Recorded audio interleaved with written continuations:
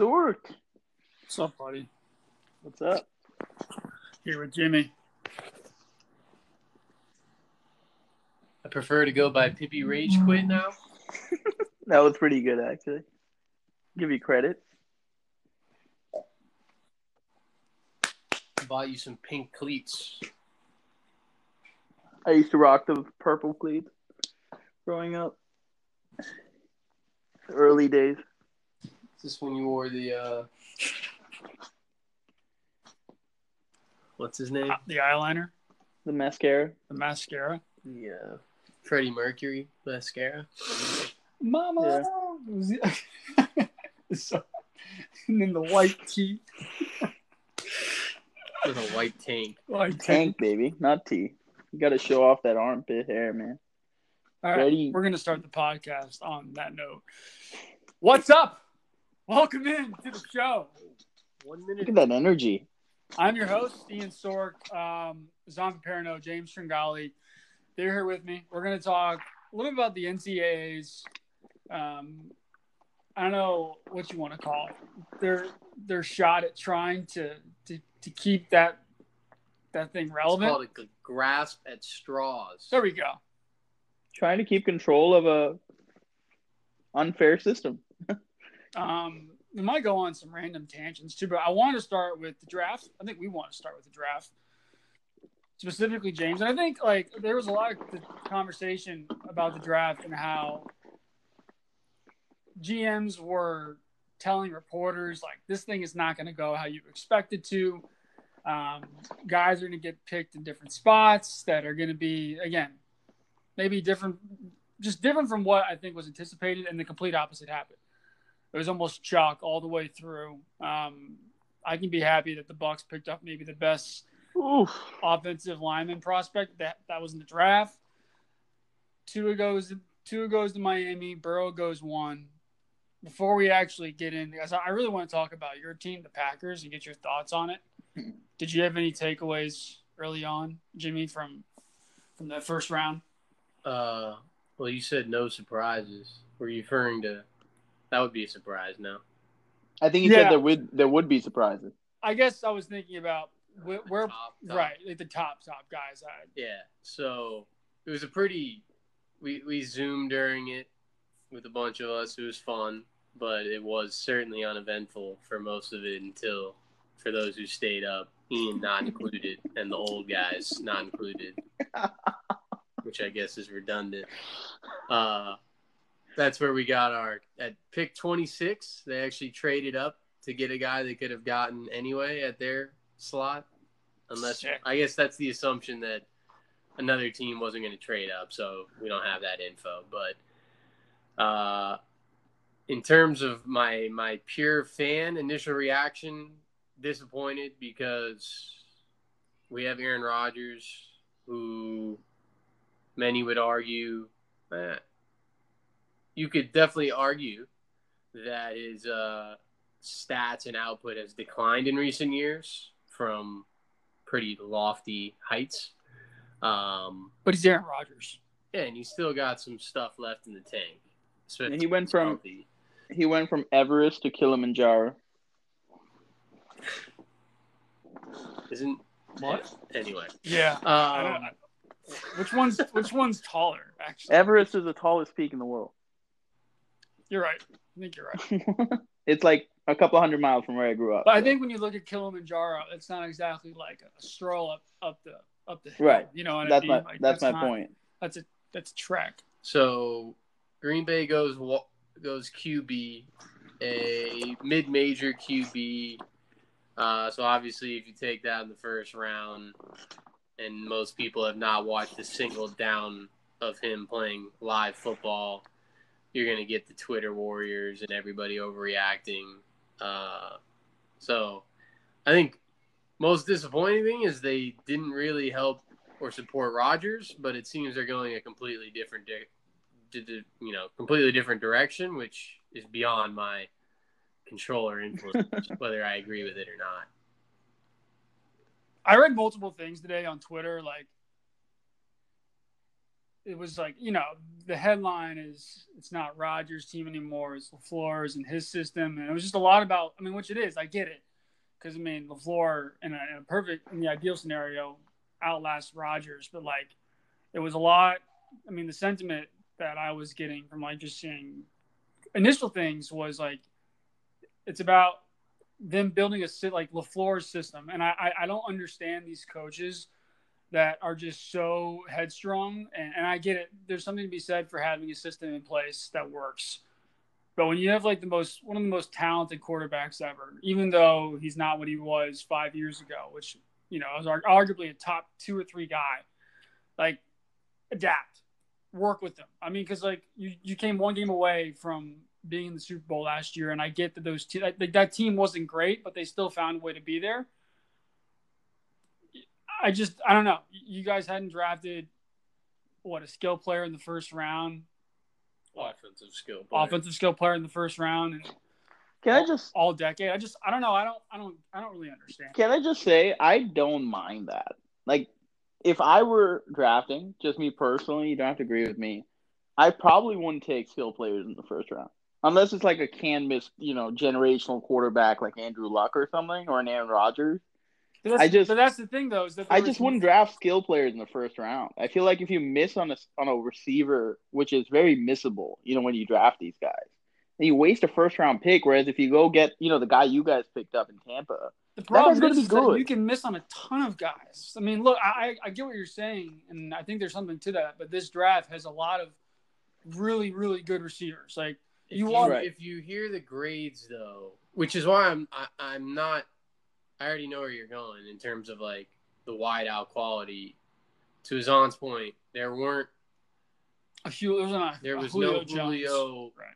Arguably no top 5, maybe even top 10 for extended period of time receivers, but a lot of really good, to Ian's point, quality. Right. But a lot of them, and again, we don't know the Packers' grade. It seems like even out of the undrafted free agents, because I think they signed another 20 guys, there was one receiver, a Michigan State guy who I've never heard of. James. So it legit is just not a concern for them. And James, if Rodgers likes, which he's demonstrated, he likes more experienced guys, just like Brady does. He doesn't like guys coming out of school. They might still trade for a receiver. But bro, a good number 2. Some of the names are once. Obviously injuries happen, but the last couple of years, you don't even know some of these guys' names. You're like, who is this dude? And you can tell. Outside the best thing that happened last year, obviously it wasn't great, but Devontae got hurt and it forced Rodgers to look around and throw to other guys. Because they do have Devontae, who's great. To be fair, I didn't know who Chris Godwin was before this past season. Right. I think he was. He was the second round. I didn't know. Ian. I didn't know Chris Godwin. But I think the football guys subjected to a lot of Tampa Bay Bucs games. But you're saying these no names like Alan Lazard. You watch games with me. He's a pretty good receiver. I don't know if he's a number 2 on a Super Bowl winner, but he's certainly a number 3. And maybe if we see him get more action, he is actually good enough. Was he going to get drafted at that pick? They had to spend that draft pick on him. You couldn't have gotten him in the second round. Who, Love? Yeah. No, I think somebody would have taken him. We have no idea. And if you like the guy, especially if it's a quarterback, you gotta take him. If he's there when when your pick's available. Well, they did trade up for him, so that's a different. I'm just leaving that piece out of it. But if they suspect that somebody's going to take their guy, they're going to go and get him. And Ian, to James's point, have the Pats won 6 Super Bowls by going and drafting skill position players in the first few rounds? That's really not what they've done. You just get good veterans for those skill positions who can produce on better, on cheaper contracts, and that's how you win. And then you spend on the trenches because that's really what makes the difference. It's definitely far fewer busts for offensive linemen and positions like that in the first. Right. Those guys. That's fair. Those guys really don't bust. I also don't know how I feel about once in a while comparing everybody else to New England the way they do things because they've obviously they're doing something different. I don't know. I get it. Right, but so I heard somebody say today, which I think made a lot of sense. By drafting one receiver, you weren't converting the Packers offense to the Kansas City offense where you have 6 or 7 like all pro dynamic That playmakers. So why wasn't. I don't try? think that's the goal. I don't really like Right. that So so argument. so instead of that, why try to do that? Become a strong, read option team where you can run the ball successfully and have some good veteran receivers so that when he needs to throw the ball, again, the point of having an Aaron Rodgers is you don't need to have multiple Julio Joneses to be effective. I understand That's that, but they didn't even help their current. They didn't even help like a roster for Aaron Rodgers.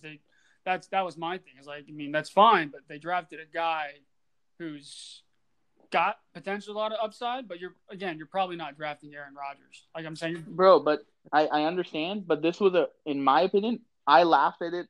You weren't there. I laughed at it a lot when it happened. In the moment, it just seemed really stupid. The more I've thought about it, the more I think it was a smart move. Smart. And I'm not going to say smart. I mean, it could be a fine move. I don't know if it's. I think it's way too early to determine if it's going to be smart. And it's also way too early to say the things that you've been saying as well. Right. I mean, if he's good, it's a smart move, Ian, because you have the future. Right. Like look at the Patriots right now. I don't think Jarrett Stidham's the future, and Brady just left. The thing with the draft, it's fun, it's overreaction. Right. The thing to take away is not whether you like the draft grades. Like ESPN gave Kansas City Mahomes a C.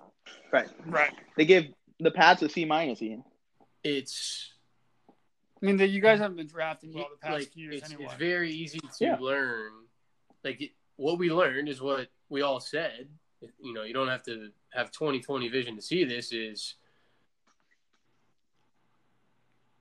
clearly LaFleur and the GM.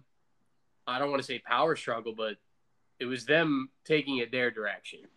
And the clock is now ticking on Aaron Rodgers' time in Green Bay. And as an organization, they've shown that they're fine letting a legendary future Hall of Fame quarterback walk. And we're going to see Aaron Rodgers play in another uniform in either 3 or 4 years. So maybe less. No, still 2 years because of the money. There was some math. I'm just saying. I think next year I need to go look it up. But it'll have to be after this season. I believe it's after next season. I believe the next 2 years the cap hit is huge, to the point where it wouldn't make sense for Green Bay to let him go. Right. Sure. So you like how do you feel about your team's draft, Hassan? They traded out of the first round, so everything was normal there for a little bit. So the way this draft is being described in Boston is the Bill Belichick fuck you draft. So basically, he said pretty much fuck you to Mel Kiper. He said fuck you to all the ESPN analysts, all the Peter Kings of the world. He said fuck you to all the Patriots fans who wanted, big name, big school guy. We watch the whole draft in the first day. Bill Belichick, smart move, but pisses everybody off. Trades a first round pick for, a second and a third. Probably a good move in this draft. But then uses that second round pick to draft a guy out of D2 who not many people have heard of, who he could have probably gotten with that third round pick. Shit, he could have gotten probably way down in the totem pole. I mean, and it was the ultimate Bill Belichick. I'm going to trust my gut over, what the expectations are, what the consensus is. It was extremely contrarian. Now, again, it could be a great draft. It could be a bad draft. To James's point, none of us know that. But what we do know is Bill Belichick's trying to show the world that, look, I don't need Tom Brady. I've got Stiddy. I don't need to draft another quarterback or bring in a Cam Newton. Stiddy. I'm not going to draft. Hold on. Can we stop? What the hell was that? Stiddy? What? Yeah, he's called Stiddy now. Who calls him that? Belichick calls him Stiddy. Where? When? What the hell did it work? The rumors are that Belichick called him Stiddy. I'm not kidding. Boston I'm serious. sports is a trip. I can see them because they're very anti-ESPN, so I'm sure that's what they're saying in Boston radio. That's not surprising. Anyway, my point is this was a classic Bill Belichick just saying fuck you to the fans, the owner, Mel Kiper, and the whole lot. So what's and the just, angle? You think what do you think they're going to do? I have no idea. Look, none of these guys he drafted are finished products. So I mean, it's clearly a rebuild, right? So we're at least a couple of years away from seeing if these guys were busts or not. We're probably 2 years away from that. Listen to this, guys. He drafted up. He gave up both his 6th-round picks to move up 5 spots and draft a tight end that would have probably gone undrafted from West Virginia. Yeah, no, I get it. It's something else. No, it is man. wild. I mean, watching him My draft thing, is though, something is like, else. I don't know. I'm thinking about this kind of on the fly, and I thought about it last night too a little bit. It's like rebuilds, especially. I mean, you could probably apply this to the NBA, the NFL. It's like the concept of it. How often does even a successful rebuild net like a positive outcome in this instance would be a Super Bowl? Like, you look at a team like the Jaguars. They drafted multiple first-round picks year after year and hit multiple times on guys that were really good. They had one shot to go to the Super Bowl, and that was it. That was it? Right? I mean, the Rams didn't really – I guess the Rams, in a sense, did rebuild. I don't know. I mean, they drafted Donald, right? They drafted Goff. They had their shot. And so, I don't know. I'm thinking about the concept of rebuilding and and that's my thing, I guess, with the Packers too. Is like you're gonna look for the future, get your guy. The odds, and it could work out, right? And I don't know, and we don't know enough to go either way on this. It's just like we're not gonna see a Pats type dynasty again like that. Like, you're really gonna get one shot, 2 shots maybe if you're good. Right. So I don't know. A full rebuild to me is. I mean, Ian, the squad we have was built to. I'm not even talking about the Pats in general. I'm just talking about the concept of it across the NFL, and it can probably apply to other sports too.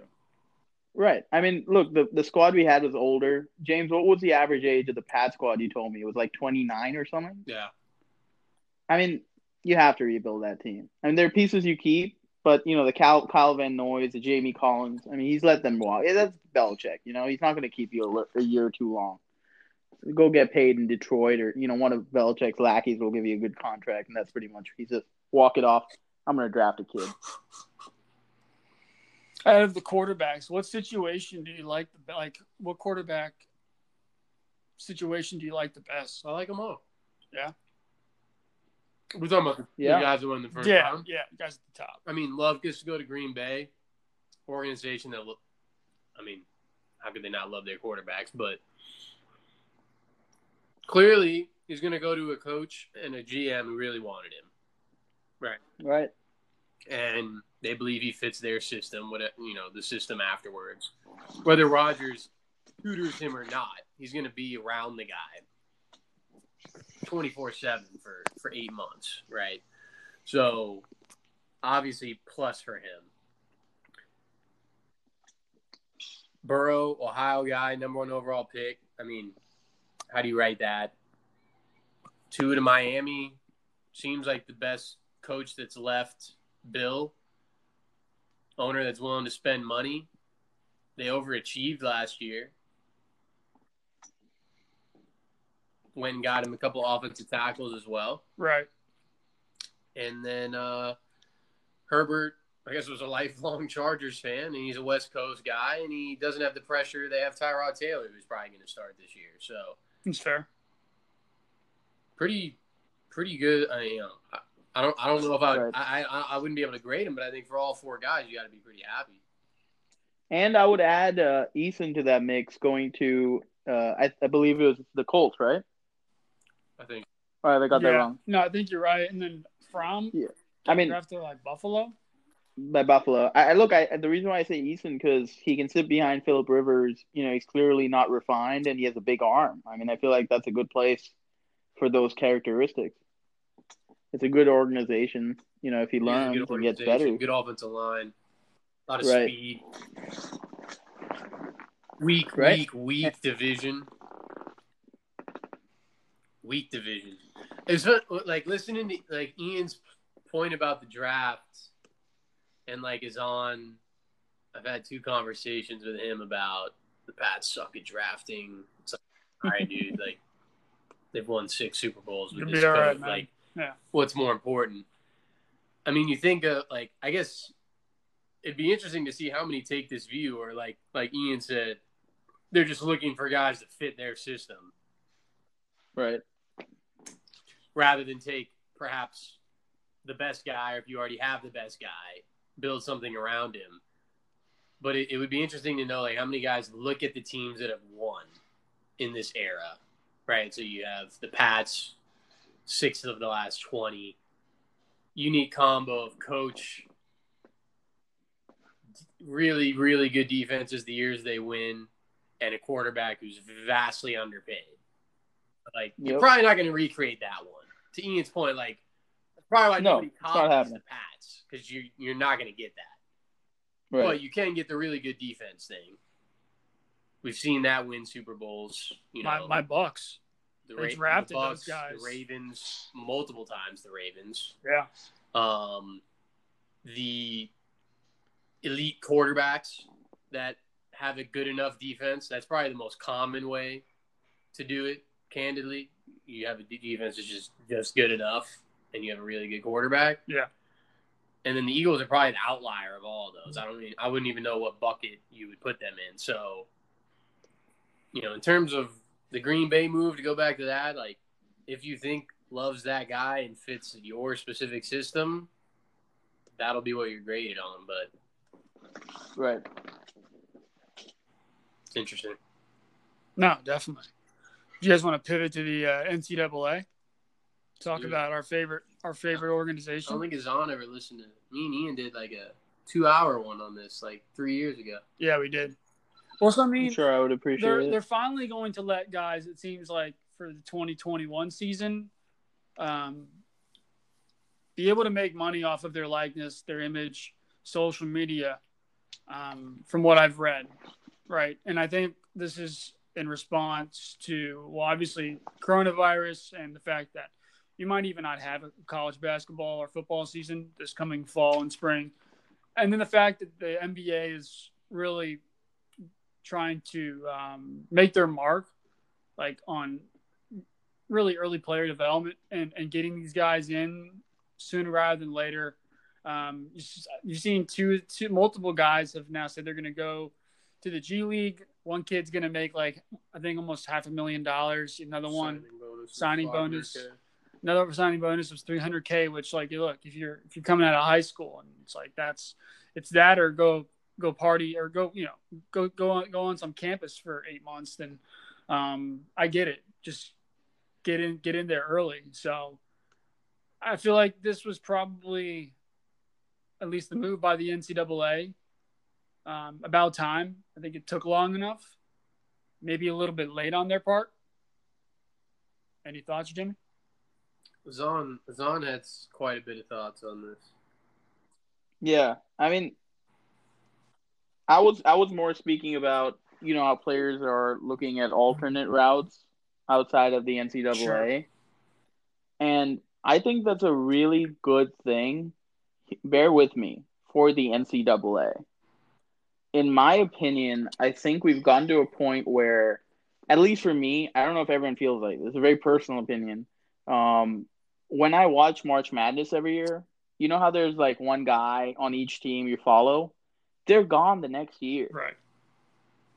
I would love to see, you know, like the old style where you have guys who aren't necessarily, you know, second year, like, you know, one and done guys who stay at the school for 4 years, who build team chemistry. Like, I would actually really like to see that, at least on the basketball side. Like, I think that will be good for the NCAA in the long run. Even though initially, yes, you're not going to have the big, you know, payday for a Zion on an ESPN Saturday night, but I think March Madness will be a lot more interesting. I think there's something to that, because I do think there is an element of, like, I mean, it was there a little bit when we were really young, but even the one and dones, like in the 90s, and those were relatively prevalent. We were young, so like, but there was more instances of guys staying 2 and 3 years, so you did feel like you like got to know them a little bit better. I don't know. It's just more I don't know fun how to much follow it a would team. sway like the top end guys. Like those guys, the type of money they're going to make on that rookie contract and just being in the league. I don't think that's going to like persuade those guys to stay 2 or 3 Right. years. No, you know? I'm saying let them go. Let them go. Let the one and dones, let them go straight to the league. This is America. If they have the talent to play in the NBA, why the hell is anyone telling them they can't? Yeah. I don't think that, in my opinion, the NCAA is not going anywhere because Of course not. It's so deeply like our system of how kids become professional athletes is so different from Europe, for example. Right. And that's not like the amount of time it would take for, say, the NFL to start up academies in their regions and like do that whole thing. So then you're attacking high school football. Like, yeah, high school football. So like if we're specifically talking about the NBA and college basketball, I do agree, was more which is probably the focus because a lot of the other sports are just carried by football and some schools basketball. So I doubt any of those other sports athletes are really going to start now making money off of their likeness. No. So with basketball, really, and I don't think this is recency bias, other than Zion, the schools are the biggest name. Agreed. Like, even in this one and done era, it was Kentucky, it was Duke. Other than Zion, like he just transcended. Like, he was his own show, and the fact that he just happened to choose Duke, like wherever he went, he was going to be the biggest story. And perhaps Duke even helped that, which would be a case for guys going to school for a year. But to his honest point, people tune into March Madness for the names, the betting, getting off work 2 Thursdays and Fridays in March and, eating wings and watching a bunch of games and blah, blah, that whole thing. And perhaps the quality of it does go up. And like you both said, like you actually see these guys more than one time. And you can kind of get behind it. So from that aspect, I don't think it hurts basketball at all. Yeah. Which begs the question, James, why did they keep this one and done rule for that long? Probably, more than anything, probably a power grab, right? Or they thought it would be bad for their business. Right. And look, look, I don't know if Ian's completely on board with how we feel about it, but we could be totally wrong. I just to think all the top guys in every single class are going to start doing this G League thing or go straight to the NBA. No. That would surprise me more than this hurting college basketball. Right. But don't you think the system makes more sense for the guaranteed NBA rookie contract guys? Like, let me put it like this. If I'm a young athlete and, say a top 50 prospect in high school or top 40 or 30, and I know, I've spoken to organizations, there are people interested in me, and it's like, I would rather go play professionally for 1 year instead of worrying about college, because that's not what I'm doing for a living. Doing 1 year of college doesn't do anything for you. You just do your core curriculum, your basic classes. I would much rather just go and focus on my craft, which is my moneymaker, which is basketball. Completely. It just makes more sense to me. No, it definitely does. And I'm cool with guys going.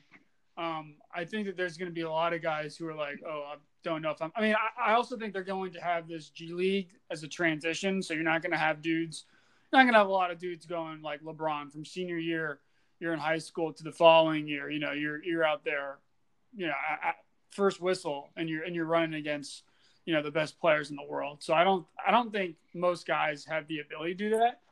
I also think you'll probably have a lot of guys up front who think that I think it's going to even itself out where you probably have a lot of kids who come out and they're going to try their best to, just go past college, see if they can go straight to the pros, realize that they're maybe not good enough. And I think over time it'll balance itself out where you probably have a few outliers, couple kids every year who are like, look, you're good enough Right. to do it, and then you're gonna have another subset of kids that are you got to go to school for at least 1 to 2 years.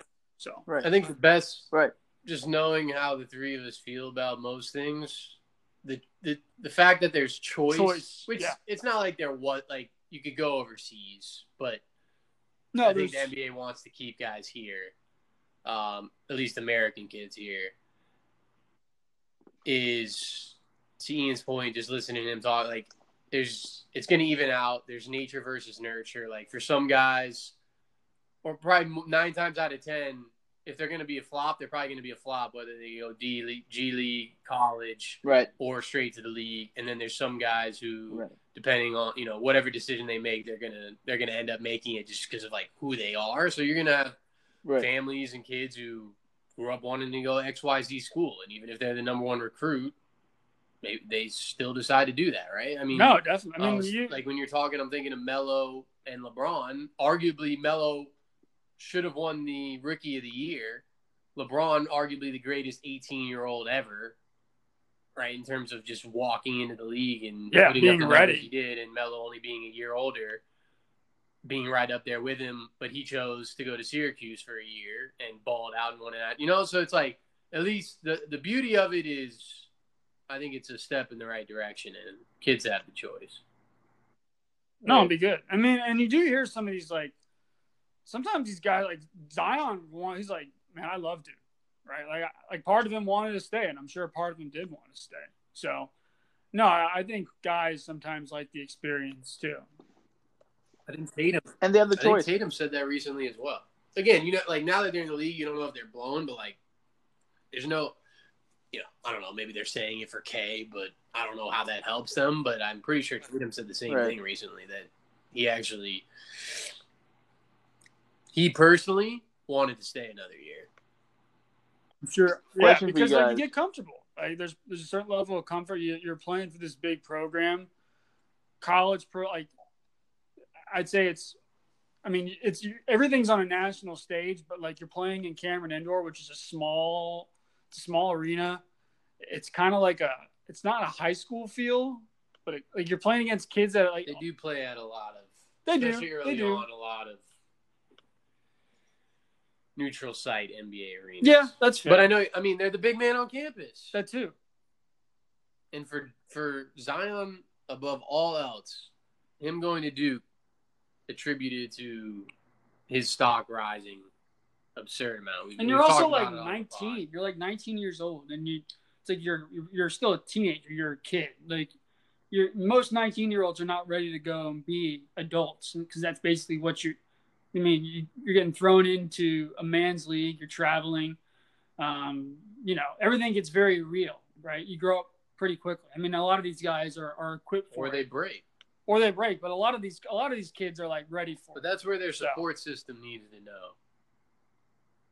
Right. What's the best move for them? Question for you guys. If a guy goes to the G League, right, and he's not as good as he thinks he was, they are paying for their education. I don't know if they can go back and just go like. That would be my question. Wouldn't it be in the NCAA's best interest to allow them to come back on a scholarship? 100%, but they don't. That's the same thing for football. Like they don't allow. Like I would say for every year, like I don't think you get to do that and Yes. then get 4 years of eligibility. Yes, So, that's what I was just if you about go to to G say. League for 2 years, you can play for 2 years. Yes. If the Yes. NBA is paying for your school regardless, just those last 2 years you're not playing ball. They should do the same thing for football too. Like if I'm so with you, Yeah. James. That is Where are you exactly going what with I was going to football? say. Because there are no 18 or 19-year-olds that should be in the NFL.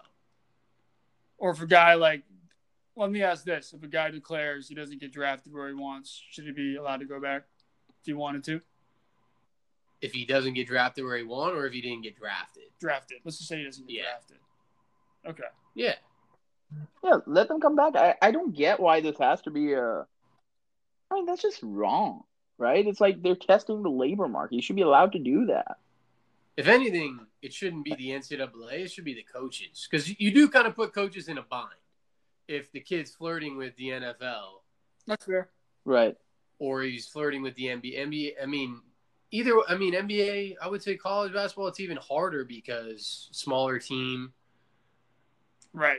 So many options. I mean, so you guys are. I mean, it should not be the NCAA's choice. It should be the school, and that way the kid, if Alabama, for example, whatever their right, junior and the kid could go to another school, who, James. Wants to test the waters if he's a second round pick or whatever. Yeah, I mean we're going down a rabbit hole, but for sure it should be up to the school and the player rather than the NCAA. Definitely.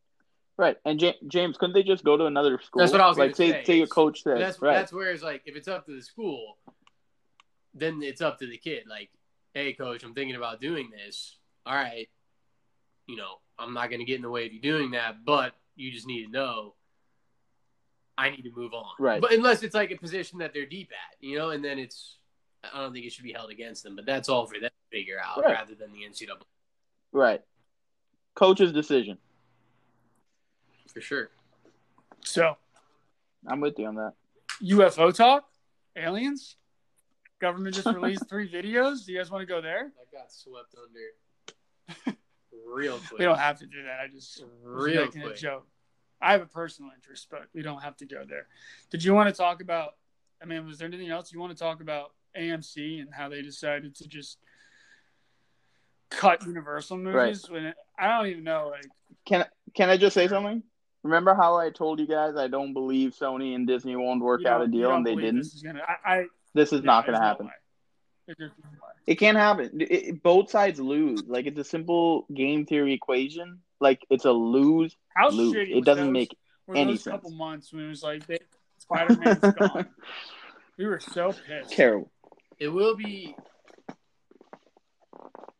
big picture lose. I'm with you 100% is on, but perhaps there are releases where I think Universal's point was like, we're still going to explore big theater release simultaneous with releasing it so people can stream it. Right? At least the studios. Right.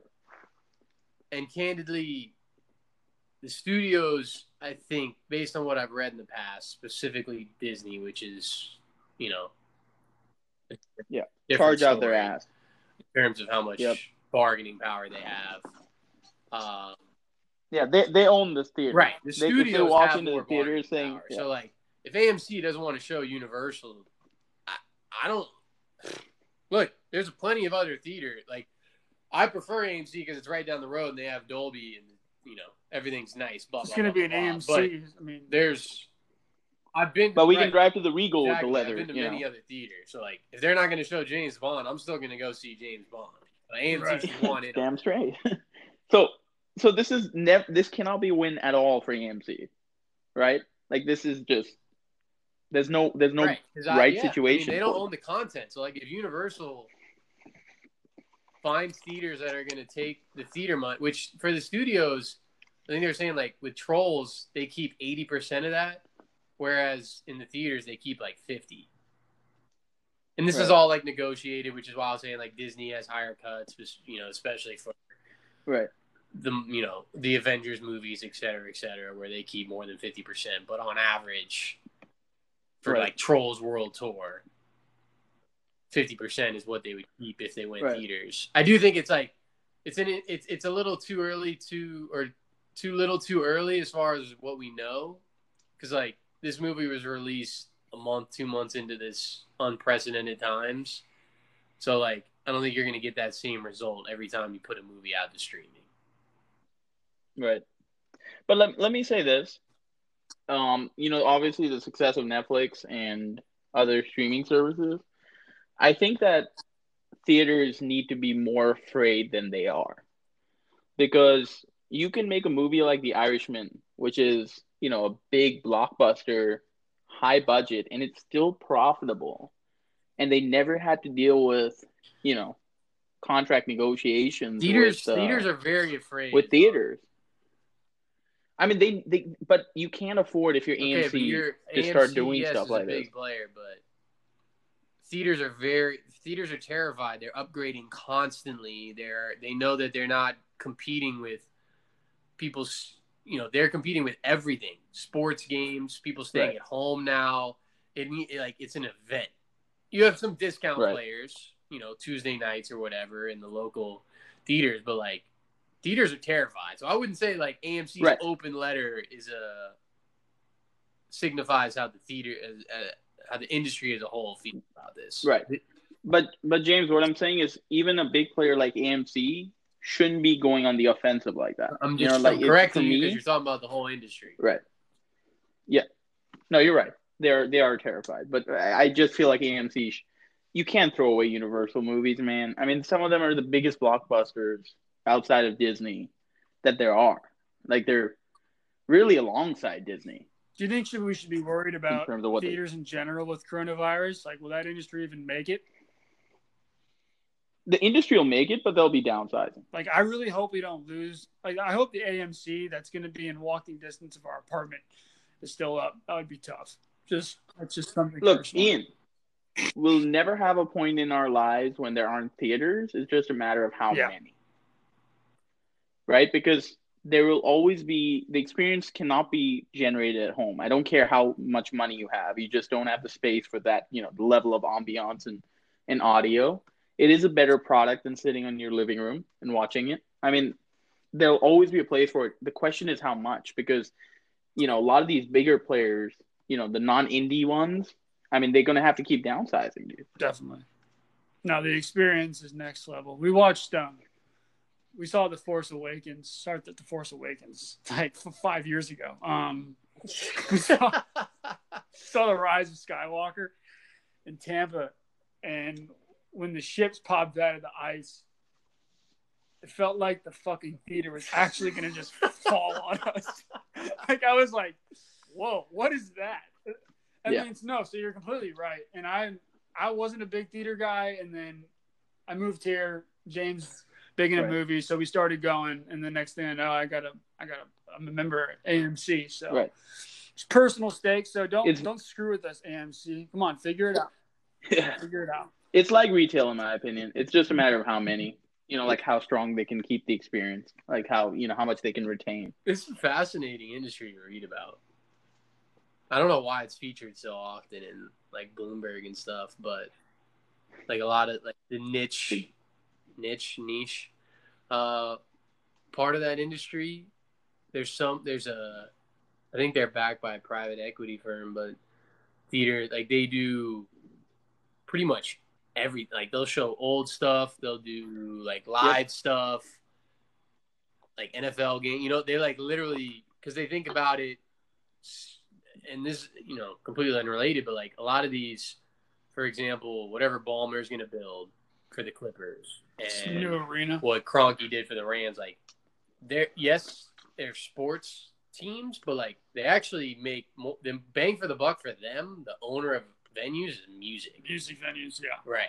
So like perhaps that is somewhere. I mean, AMC's theaters and like Regal and the big guys probably aren't fitted for that, but like I think we watched Black Panther at more of a niche Angelica. Yeah, that was a great experience. It was. The tech isn't as great as AMC's, but like if you wanted to have a nice meal there or a freaking espresso with your movie, you had those options. So like, hey guys, in India, in the leather, like in the nice leather theaters, you can pay like pretty much double or triple the normal price, and then they have a butler who can come and serve you while you watch your movie. Wouldn't be surprised if that's the thing in the U.S. Which one is that? Cobb back home. That's right. No, it's a great point. It's like they can, instead of just having like, for example, the Dolby, the whole thing's upgraded, right? Not people delivering to your seat. Some AMCs do that, but you actually have like a 2-tier theater. So the one back home, one of them, regular seats down below, normal price, whatever, and then up above is where you can actually. I've never done it, but I think it's like you have an actual table, blah blah blah. Like the opera, correct? Like the opera. So like you have a 2-tiered system where the people who want to pay less and sit in the normal seat go down below and pay less. Coach and business. The people who are there for the whole shebang pay more. Yeah. Absolutely. And hey, I wouldn't mind drinking a little bubbly with my next Marvel movie. I'll That's tell you what, that's what they call I modern almost don't chic, want to guys. go. I Modern almost chic. don't want to go to the movies unless I'm sitting in the leather chair and I can recline that bitch. Like I just don't want to go. Yeah. I just And don't for the want to go, listeners, bro. Ian actually doesn't like sitting next to us either. He'll No, disappear to the because back of the yeah, theater. you're right. I prefer the top, further in the back. We go a little bit too up close, and the screen is just—it's bigger than a normal like movie screen. So it is just like there's so much going on. I don't know. That's just my personal opinion. I don't hate it. I just prefer to sit a little farther back, and then even the top row, like it's probably a little bit much. And I get it, like you're a weirdo sitting in the top row, but like maybe find that next row. Yeah. So Ian just does that so you can see which high schoolers are making out downstairs. I don't think so. no. Like caught you. Yeah. But that's the sentiment, right? I mean, that's why they're going the way that they're going. Like the nasty, crappy theaters are like gonna be in college towns and rural areas. I mean, not to generalize, but people that live in nice areas 100% feel the same way. That what Ian just said. So the price is only going to go up, which means it's more and more likely just going to be blockbuster movies in the theaters. As it should. I mean, I can watch an indie chick flick at home. Right. I mean, that's naturally the experience is not that different. Go. Or you start, they could use something like dynamic pricing, where for the big blockbusters you charge more, and for the indie flicks you charge less. Right. And we also, as consumers, have the choice to go on a Tuesday and watch the blockbuster for less than on a Friday. So it's very complex. Right. I mean, they had a good idea with 3D. I just think they executed it badly. I don't think you should use the glasses. Just make the theaters 4K and have like a dynamic Dolby experience. It really makes it so much better. I never tried it. You get more bang for your buck. But what I mean is you have to make the experience something that cannot be replaced at home. So you have to keep upgrading the technology and, the virtual components of the experience to make sure that they can't just receive the same sound quality, in Joe Schmo's living room. You would really impress me if you could recreate the Dolby cinema effect at home. I'm sure you can't, which is why the Dolby is fantastic. Who comes close. It's so good too. And you can clearly tell the difference because we saw, almost every movie we see when we go to the theater is in Dolby. And we saw, I can't remember which one it was, but then you go sit in that regular ass seat and the screen is not as clear and it's just not the same experience. And you can distinctly tell it's like, this is not it. Like your chairs, your armrests are they're kind of half-assed. You can't go back. Everyone's super close. It's just different. The IMAX, which I think visually is just as good as the Dolby, I think. Yeah, I'm bougie too. So that's all. It's interesting. The IMAX theater doesn't have the nice seats though. No. At ours. Right. So it's how are those decisions made? Because why wouldn't you want that in the IMAX theater as well? Right. Yeah, they need to upgrade that theater. No, they're newer, thinner, nice chairs, but they don't lean back. It's interesting. We usually go see it in Dolby, so I don't know if you guys have ever gone to the IMAX one. We have. We've seen it. We've seen the movie in IMAX. So, it must have been some data-driven decision by by AMC. Sure, there's something to it. So now we do UFOs. I don't have. I'm interested to hear this guy, Mr. Everything Can Be Explained. Dude, my take on UFOs is the same as Neil deGrasse Tyson's. You can't deny. Okay, we're not that we don't know what those on UFOs. The fact that the Pentagon released. Then what are you asking? What do you think? Oh, they should. Why the hell did they not release it? One of those stories. Some of that video comes from the podcast that you watched with Commander Fravor and Joe Rogan. That story's been out. I didn't even bother reading that stuff because I saw that video long ago. Yeah. Right. the former lead singer of Blink-182, Tom DeLonge, is a major UFO nut, and his organization is what kept pressing the Pentagon to release the videos. He actually left Blink-182 because he wanted to UFO chase. See, that's the thing about UFOs. Which is sad. There's so many people that just go, so many crazy people out there that just kill because there are it's like Sasquatch, man. Very legitimate sightings. Like, I was listening to a recent podcast, and if you go and do research on it, it's pretty legitimate. Chicago, O'Hare Airport, 2006, Terminal C. There was a UFO that basically dropped down just above the terminal, and everybody saw it. People that were working with there that saw it. A pilot got a picture of it, but this is like 2006, so the camera work on the phones wasn't exactly top end. People that were driving on the road leading the airport they actually got out of their car and looked at it, and it was just sitting there for a few minutes. And then it popped up into the sky and left literally an O into the sky. Just went straight up. And the government described it as some sort of weather phenomena. So like that's like there's actually some legitimate ones, but unfortunately there's just so many kooks that I think. So here's the thing about UFOs. People keep forgetting that UFOs don't have to be alien spacecraft. They're unidentified flying objects. So you can't just go from I have no evidence that this is alien to saying it's alien because I don't know what it is. Here's what gets me though is that like when you have guys in the Air Force and you guys have pilots, you have really smart guys, and then you have even scientists that talk about like the way that these things move when they see them.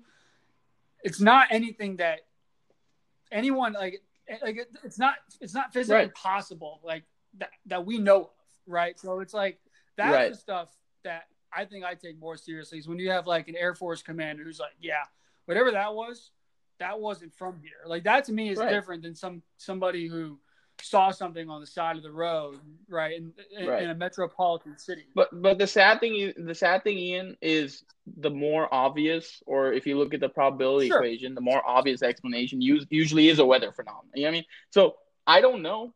Neil deGrasse Tyson doesn't know. We don't know, but it's a fun thing to just watch. Have you seen those videos? It's like, have you actually looked at them or no? Yeah, absolutely. I mean, they were crazy, definitely. Right? But here's my point. As someone who studied astronomy, I'm going to drop some astronomy knowledge on this pod, which I wasn't expecting to do. But yeah, lots of weather phenomenon. I mean, sure, but. I mean, the Phoenix. Remember the Phoenix lights or whatever? That was eventually explained as a weather phenomenon. I believe it's pretty much confirmed at this point that it wasn't. I'm not saying that there isn't. Chinese That's not space. what I'm saying. It's like for that. Right. Let me put it like this. If there are species that are capable of traveling galactically to us, considering the solar system is definitely not inhabited, so they're coming from a different solar system, which is at least about 4 light years away, which is the closest. Alpha Centauri is the closest other star to the Earth. If they have the technology to do that in one lifetime, if they wanted us dead, we'd be dead immediately. Well, I don't think about how difficult that technology is. Motives and stuff like that. I'm more so like, have they been here? Because I mean, like, you start going down that rabbit hole, and then we could sit here and have a conversation about this and get stoned and talk about this for an hour, and this, I guess, this conversation can go so many different ways. Right. But just think about how insane that technology would be. 100%. Right? Like it would be like nothing we're even dreaming of on Earth at this point in our the only thing I can point to, and I don't know if you've listened to this, or if you might be familiar with the Bob Lazar story, but he's done a couple interviews. He's had a pretty consistent story over the last 40 years that he was working on some propulsion system over in Nevada. Like S4 is actually the name of the place. Right. It's on the campus of Area 51, right? So like and apparently the technology of whatever he was working on was so advanced that it could like create. I'm not an expert on this area, so I'm going to butcher it. But like that's the only thing that I can think of is that there is. So Ian, the only the only logical thought I could have that would, just playing devil's advocate is if we have that technology, we'd probably use it for our passenger craft, etc. No, if we don't. That understood was it. the thing. Is like from what I understand, from what the story goes, like they were having scientists work on this thing to try and understand how it works because they didn't understand how it works.